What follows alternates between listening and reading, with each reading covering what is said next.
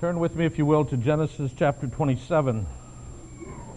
The text this morning is Genesis 27, verse 41, down through 28, verse 9.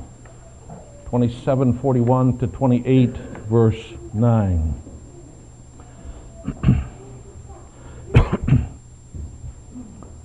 Last year when the movie American Beauty won 5 Oscars, I asked someone if it was worth seeing. His answer was thought-provoking. He said, no. I think the only reason people like that movie is that it depicts a family so totally dysfunctional that it makes our dysfunctional families look normal. I never did go see the movie. But this week while studying about Isaac's family, I recalled that comment. For here is one messed up family. Unfortunately, we may see something of ourselves here. I hope we will understand how God in His grace intends to transform us from being like these people. Well, let me read the text.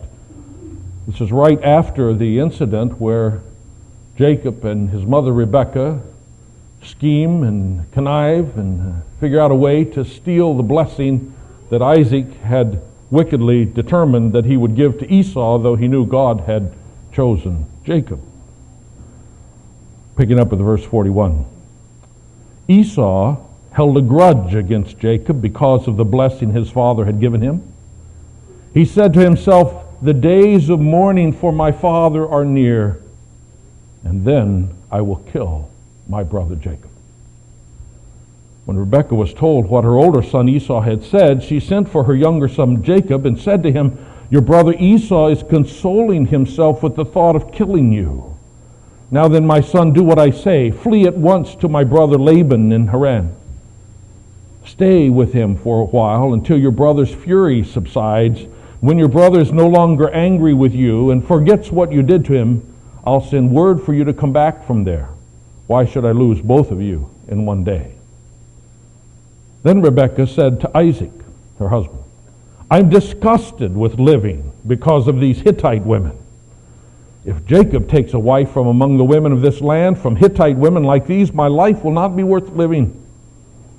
So Isaac called for Jacob and blessed him and commanded him, "Do not marry a Canaanite woman.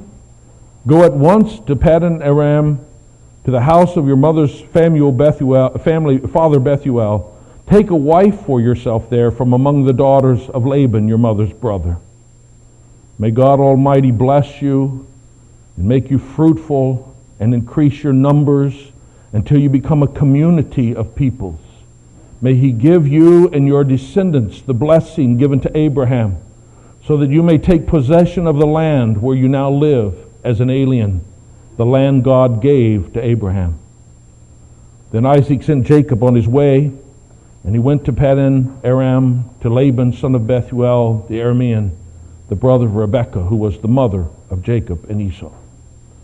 Now Esau learned that Isaac had blessed Jacob and had sent him to Paddan Aram to take a wife from there, and that when he blessed him, he commanded him, "Do not marry a Canaanite woman," and that Jacob had obeyed his father and mother and had gone to Paddan Aram. Esau then realized how displeasing the Canaanite women were to his father Isaac. So he went to Ishmael and married Mahalath, the sister of Nebaioth, the daughter of Ishmael, son of Abraham, in addition to the wives he already had. Well, it's an interesting text to figure out what to do with and what God would teach us from this. Let me just boil it down to 2 truths that I would set before you this morning. The first is this: the rebellion can pose as piety. Rebellion can pose as piety. We've all heard the expression, "all that glitters is not gold." Well, that seems especially true in the religious realm. All that shines brightly on Sunday doesn't necessarily prove to be pure throughout the rest of the week. Indeed, even blatant rebellion and pose as wonderful piety.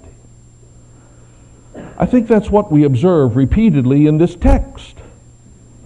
Actions with some outward show of piety, things made to sound so good, which in fact only veil a rebellious, disobedient heart. Let me give you 3 examples. Take, for example, Esau's concern for his aged father.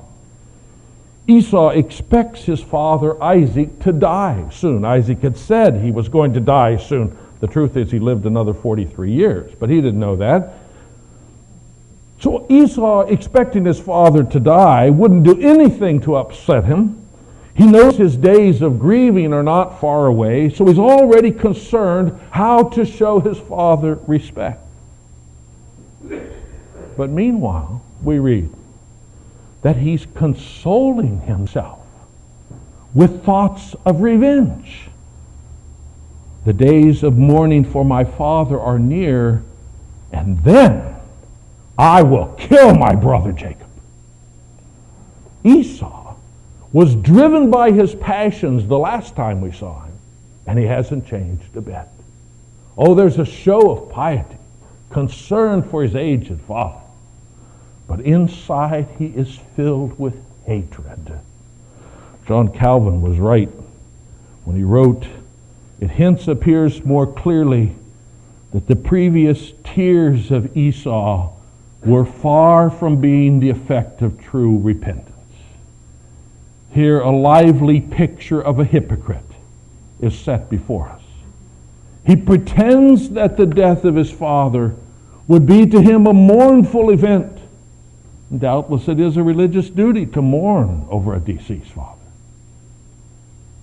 But it was a mere pretense on his part to speak of the day of mourning when in his haste to execute the impious murder of his brother, the death of his father seemed to come only too slowly, and he rejoiced at the prospect of its approach. You see, in Esau we see the same principle. Sinful rebellion can pose as wonderful piety. Second example, look at Rebekah. Oh, Rebekah is very distressed over the fact that her older son Esau has married 2 pagan women.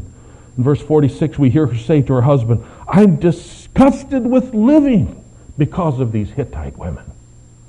And so the thought that her other son Jacob might follow in his brother's footsteps and marry even more of these pagan women is just too much to bear. She says to her husband Isaac, "If Jacob takes a wife from among the women of this land, the Hittite women like these, my life will not be worth living." Wow, what a godly woman. What passion for godly daughters-in-law. And so Isaac, convinced by his wife's interest in the future of their family, consents to send Jacob away to Laban's house, his uncle, there to find a wife. Oh, but wait a minute. We left something out here. Indeed, Rebekah left something out when she spoke to her husband. For her primary concern was not to find a godly wife for Jacob at all. Her concern was to get Jacob out of town before his brother killed him. Killed him for the little plot which she herself dreamed up. And now says to Jacob, "For what you have done, Jacob." Though it was her idea. Oh, all this pious-sounding plea is just one more example of Rebekah manipulating her husband to get what she wants. Remember last time we saw her acting as if the end justifies the means? She was a scheming old woman back then, and she still is. As one writer notes, it seems that in this family, the plain, unvarnished truth was consistently in short supply. But Rebekah's sinful rebellion posed as piety. Oh, I don't want these pagans as daughters-in-law. One more example of this hypocrisy. Right at the end of the passage, Esau takes another wife. When his father Isaac sent his brother Jacob away to Laban's house to find a wife, Esau suddenly realized how much his father disliked these pagan Hittite women that he had married. By the way, can you believe this? Just now, when Esau is a grown man, his father is about to die, he thinks. He's a middle-aged man. He suddenly realizes for the first time that marrying a pagan woman was not acceptable. Where has he been? Where has Dad been? Where has Mom been? How can he not have known this? But apparently, he didn't. Anyway, upon learning that, Esau decides to take a third wife, a woman named Mahalath from the family of his uncle Ishmael. Now, it's really not clear what Esau's intentions were here. Scholars disagree. There are two different possibilities. It may be that in his anger against Jacob and against God and against his parents and against the whole world, that Esau married this woman out of pure spite. He said, "Yo, you didn't like my first two wives? Ha, I'll marry another one you don't like." In other words, pure rebellion. That's one possibility. The other possibility is that we give him the benefit of the doubt. Maybe Esau was trying to please his father. And he realized his father didn't like these local pagan Hittite women. And so he decides to marry someone from within the family. But if that's the case, it only shows how clueless Esau was. For Ishmael was the one already rejected by God. This was not the godly line that he wanted to marry into. Ian Duguid takes this position. Listen to his explanation. As for Esau, when he heard of Jacob's departure in search of a spiritually suitable wife, he seemed to be convicted of his sin in marrying into the pagan families that filled the land. But even then, he doesn't seem to know how to make it better. In fact, Esau simply compounds his earlier sin by marrying an Ishmaelite girl to add to his Hittite wives. Isn't this a vivid picture of the way of the heart without God? Even when such a person tries to do the things that are moral and upright, they simply increase their sin because they do not understand the nature of God or the depth of their own depravity. You see, from way back when he sold his birthright, Esau was not concerned about God's covenant. He wasn't back then, and he's still not. He's oblivious to God's ways. But even given the benefit of the doubt, Esau only demonstrates again how sinful rebellion poses as piety. Oh, dear people, this is still a problem in our day. You face the temptation, and so do I. It is possible for us to pursue our own rebellious agenda and at the same time baptize our behavior and present it with an air of piety. And we may be successful and pull it off, and everyone may be awestruck at our pious demeanor. But God's not impressed. Man may look on the outside, but God searches hearts. Or I think of another biblical example of the same truth. The example of King Saul, the first king of Israel before David. God sent his prophet Samuel to deliver this message to King Saul. I want you to go and attack the Amalekites and totally destroy everything that belongs to them. Do not spare them. Put to death men and women and children and infants and cattle and sheep and camels and donkeys. You see, these were the enemies of God, the ancient enemies of God, a wicked people, and God said, go and destroy them. And so King Saul went and did that. Almost. He went and destroyed them. Oh, but when he saw those fine, healthy cattle and those flocks of sheep, he said, well, let's just destroy the sick ones. But the prize ones we'll take back home. And when he captured the Amalekite king, he just couldn't bring himself to kill him. He took him prisoner, a trophy of his prowess. And so Saul took the spoils of battle home with him. You see, he liked his methods better than God's methods. And so when Samuel came, the prophet of God came to see King Saul. Even as Saul was telling him of his great success, how I've gone and done what God said, Samuel says, what's that bleating of the sheep that I hear? And what was Saul's reply? Oh, I kept them to sacrifice to the Lord. Rebellion posing as piety. Do you remember God's response through Samuel?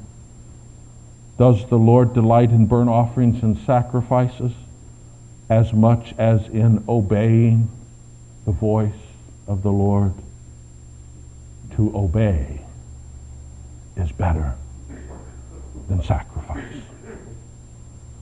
For that disobedience, God took the kingdom away from Saul.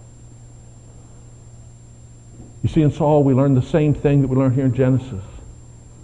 Rebellion can pose as piety, but God searches hearts. Folks, God doesn't want your success. He wants your faithfulness. He's not impressed with how pious everyone thinks you are. He wants your obedience. He doesn't need all the help that you can offer him.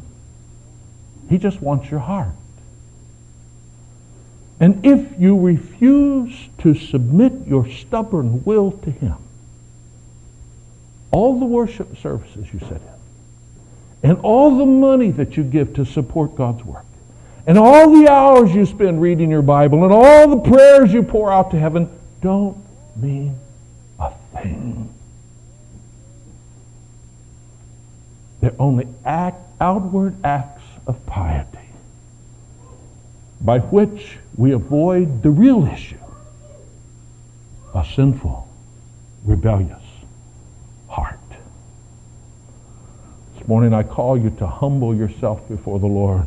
As David reminds us in his great prayer of confession in Psalm 51, you do not delight in sacrifice, or else I would bring it. You do not take pleasure in burnt offerings.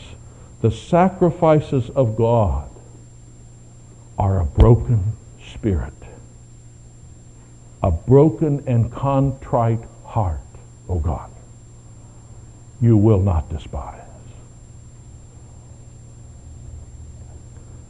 Oh, but there's another lesson we need to learn here. For everything's not all bleak in this passage. Which brings us to our second point. The faithful rest on God's promise and do his will. The faithful rest on God's promise and do his will. Last time we studied Genesis, we saw just a glimmer of light in all this darkness. Not that there was anyone in the whole account that was without sin. It was a miserable mess of folks. Jacob and Esau and Isaac and Rebekah, every one of them wicked. But then in the middle of Isaac's sinful rebellion, in the middle of his stubborn determination, I will bless my favorite son. I don't care what God himself says. I don't care what my wife says. I don't care what anybody says. I will do what I will do. And in the midst of that, he was tricked. And he suddenly realized that he had given the blessing to Jacob, God's chosen, not to Esau, his chosen. And when he realized that, there was a change of heart. For he refused to recant his blessing. Esau came and said, "Father, do something." Isaac said, "No, I have blessed Jacob, and he will be blessed." Jacob seems, in that moment, to have experienced repentance and faith when caught in his sinful act, to turn around and take a different stand and say, "No, I will stand with what I have done by God's good providence, though I intended to do the opposite." Oh, but was it real? Esau, too, cried crocodile tears of repentance, but it didn't mean a thing. What about Isaac? Was this repentance real? Well, this week we learn. For here we see that Isaac begins to act like a faithful one, resting in God's promise and doing what God said. Here we see that his true repentance produced a seeking after the will of God to be done in God's way. That's exactly what Isaac does now. I think we can see that reality, which isn't obvious to you at first, but I think we can see the reality of this change by comparing two things. Comparing the blessing that Isaac gave to Jacob when he thought he was giving it to Esau, and the blessing that now in chapter 28 he gives to Jacob, knowing that this is Jacob whom God has chosen and intentionally giving the blessing to him. Supposedly the same blessing. One given in his sinful state of mind, one given after what appears to be repentance. If we compare those two, we see that there's a difference. Look at the first one. Turn back to Genesis 27, probably just a page or so. Back to verse 27 to 29. Let me read it again. This is Isaac with Jacob before him, who he thinks is Esau because he's been dressed up like Esau. He's got the goat's hair on him to make him feel hairy like Esau. He's got Esau's shirt on him to make him smell like Esau. He's got Esau, the dinner that Esau fixed to make it look like he's Esau. Here's Isaac about to bless what he thinks is Esau, but it's really Jacob. And listen to his blessing. When Jacob went to him and kissed him, when Isaac caught the smell of his clothes, he blessed him and said, "Ah, the smell of my son is like the smell of a field that the Lord has blessed. May God give you the heavens' dew and the earth's richness and abundance of grain and new wine. May nations serve you and peoples bow down to you. Be Lord over your brothers. And may the sons of your mother bow down to you. May those who curse you be cursed, and those who bless you be blessed." There's no doubt that what we see here is Isaac's rebellious heart posing as piety. He refuses to give his blessing to Jacob, whom God has identified as the chosen one. Instead, he secretly plotted to give it to Esau, his favorite son, because he was driven by his own appetites. He liked Esau's venison. And so look at the blessing he gives. First, notice that it focuses on his son, not on the Lord. "Ah, the smell of my son, like the field the Lord has blessed. Isn't my boy great?" And then, notice what he promises him. Wealth, the earth's richness, an abundance of grain, an abundance of new wine. May you be rich. And then he promises him power. May nations serve you. May people bow down before you. May you be the Lord over your brothers. The very thing he knew was not God's will. May your mother's sons, there's only one, it's Jacob, one other one. May your mother's sons bow down to you. Power. Power. And finally blesses him with security. May those who bless you be blessed, and those who curse you be cursed. Now all that has the sound of piety. It certainly promises Esau preeminence over his brother. But may I suggest that what Isaac really gave to his son was a secularized version of the covenant made to Abraham. A secularized version. Power and wealth. That's different than the focus of the real promise. And we see that real promise, that real blessing, the promise made to Abraham in chapter 28. Now here's Isaac when he's about to send Jacob, who he now knows has his blessing. And here's Isaac about to send him off to Laban's house to find a wife. And now he knowingly bestows on him the blessing, what would appear to be the same blessing, but listen to it, it's different. Chapter 28, verse 3 and 4. May God Almighty, El Shaddai is the word, bless you and make you fruitful and increase your numbers until you become a community of peoples. May he give you and your descendants the blessing given to Abraham, so that you may take possession of the land where you now live as an alien, the land God gave to Abraham. This is almost exactly the same words that we read in the blessing given to Abraham back in chapter 12 and 15 and 17 and the earlier portion of this book. First, may God make you a great community of peoples. This is the promise of many descendants. Descendants as many as the sand of the seashore, as the stars of the heavens.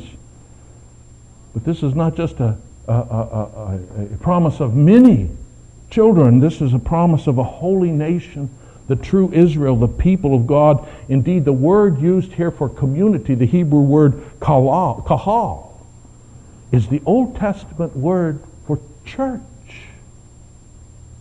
Community of God's people. Then he, secondly, blessing in verse 4, Isaac says, gives to him the blessing of Abraham. Now this is not just a general term for the whole covenant promise. This is the heart of the covenant promise. The promise way back from chapter 12 of a holy seed. I will give to you and your seed, singular, all these things, God said. This is the promise of Messiah. As the New Testament explains in Galatians, this is talking about Christ Jesus, the singular seed of Abraham through whom the whole covenant would be fulfilled and all the world would be blessed. May that blessing of Abraham be yours, he said. And then finally, Isaac promises Jacob the land of promise. The land given to Abraham so many years ago, the land in which Abraham had lived for 100 years and Isaac had lived for 80 years. As strangers and pilgrims, the land in which Jacob would continue to live as an alien. But as we saw before, this promise of a land is only a token of God's blessing that his people will inherit the heaven and earth in due time. Remember, that's what Hebrews tells us Abraham was looking for. He was looking for nothing less than the eternal city of God, not just a piece of real estate. Can you see the difference between these two blessings? Oh, they're similar in many ways. They both invoke the name of God, for example.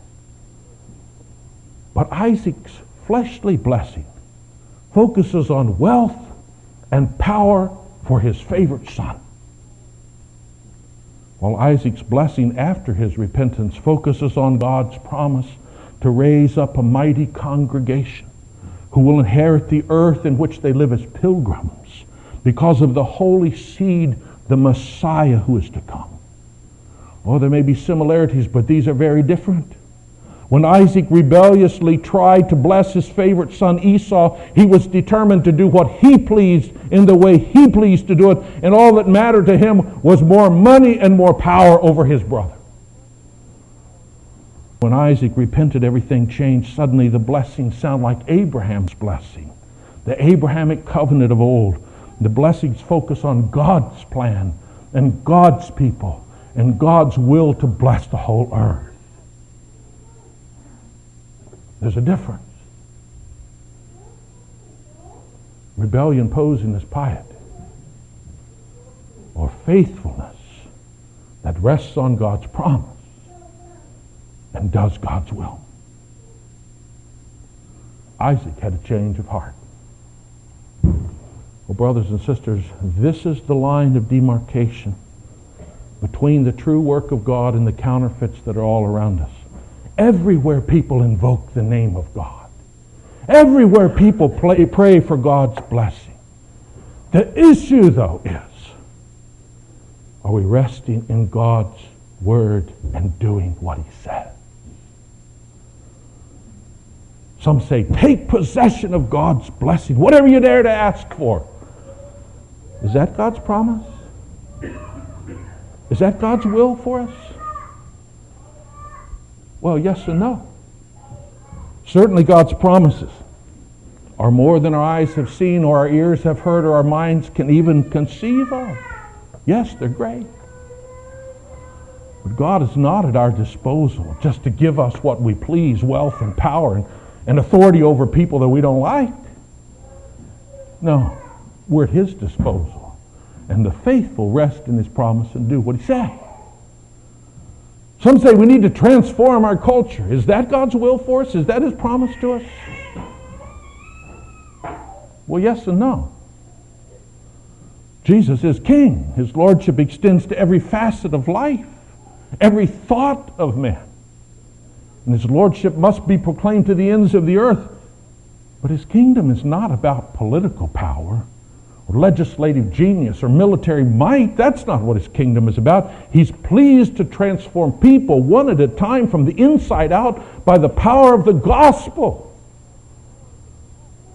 The faithful rest themselves in his promise and do his will. While I was away last week, I read the little book, The Prayer of Jabez. Everybody seems to be reading it. Somebody gave it to me. One review of the book said, well, it's more of the name it and claim it mentality of the day. Another say, oh, this is a life-changing message of the power of prayer. Well, which is it? Depends on how you understand what you read. If you think saying a little prayer every day will cause God to bless you and give you success in the pursuit of your own wealth and power, you're sadly mistaken. If that's what you read there, you're way off base. Oh, but if you understand that God has called us to advance his kingdom way beyond what we can personally guarantee, and God is pleased that we ask him and trust him for such blessing, and God alone can empower us and protect us in this task. And if you understand that that's the nature of the covenant blessing given to Abraham, which we have now inherited, which now has been fulfilled in Christ. And if in this little book you have wonderful encouragement to dare to trust God to do what he said, then it's a wonderful thing. But the principle is still true.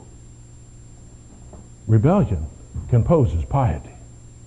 But the faithful rest in the promise and do God's will. So what's God's will for us? Well, I'll give you a hint. Today is Pentecost Sunday. On this day, God was pleased to demonstrate the victory of Christ's work in his death and resurrection by pouring out his Spirit on his church. On this day, God fulfilled the promise made to Abraham that through his seed, blessing would come on the whole world. For on this day, people from every tribe and nation, every people group and culture, every continent and the islands of the sea, every race and nationality and language, on this day the whole world began to hear the good news that God sent his Son into the world not to condemn it, but to save it. That Jesus died to save sinners and rose again in power and victory, and that all who entrust themselves to Jesus will be saved, completely forgiven, adopted into the family of God, and made heirs of eternal blessing. Oh, God's will is crystal clear, that this gospel be proclaimed to the ends of the earth so that those God has chosen might be saved. And that the truth of this gospel be proclaimed and understood and digested and applied by every child of God until the Holy Spirit completely conforms us to the image of our Savior, Jesus. Oh, there are all kinds of religious things that we might pursue instead of this agenda. We can labor long hours to try to add some little religious element into our secular society. Maybe we take great sense of accomplishment if we get a moment of silence added to a public meeting. Or we can become the apostles of tolerance, announcing because God loves everybody, we shouldn't criticize anybody's behavior. That's a lot easier than talking about repentance and sin and rebellion. Or we can become messengers of encouragement and peace to the world while carefully avoiding any call to radical repentance, self-denial, or costly discipleship. But this morning, on the authority of God's Word, His text in Genesis, I tell you that such religious activity is a waste of time. It ignores that sinful rebellion often poses as piety. God demands radical repentance.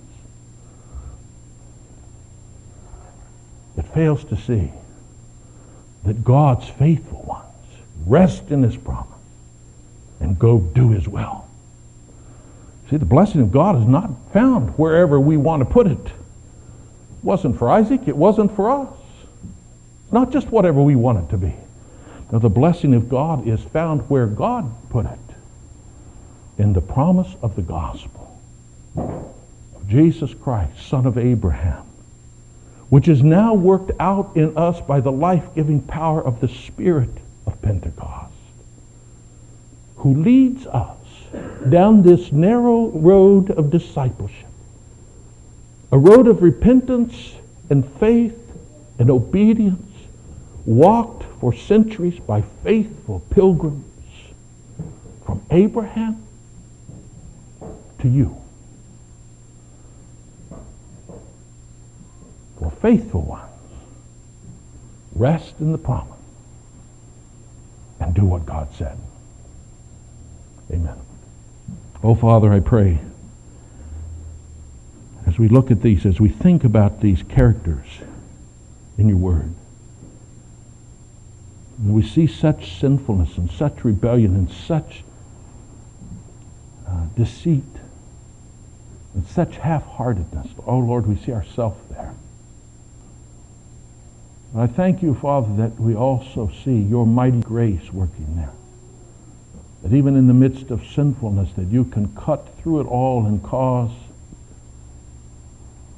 someone to come to repentance as you did with Isaac. And that you can teach us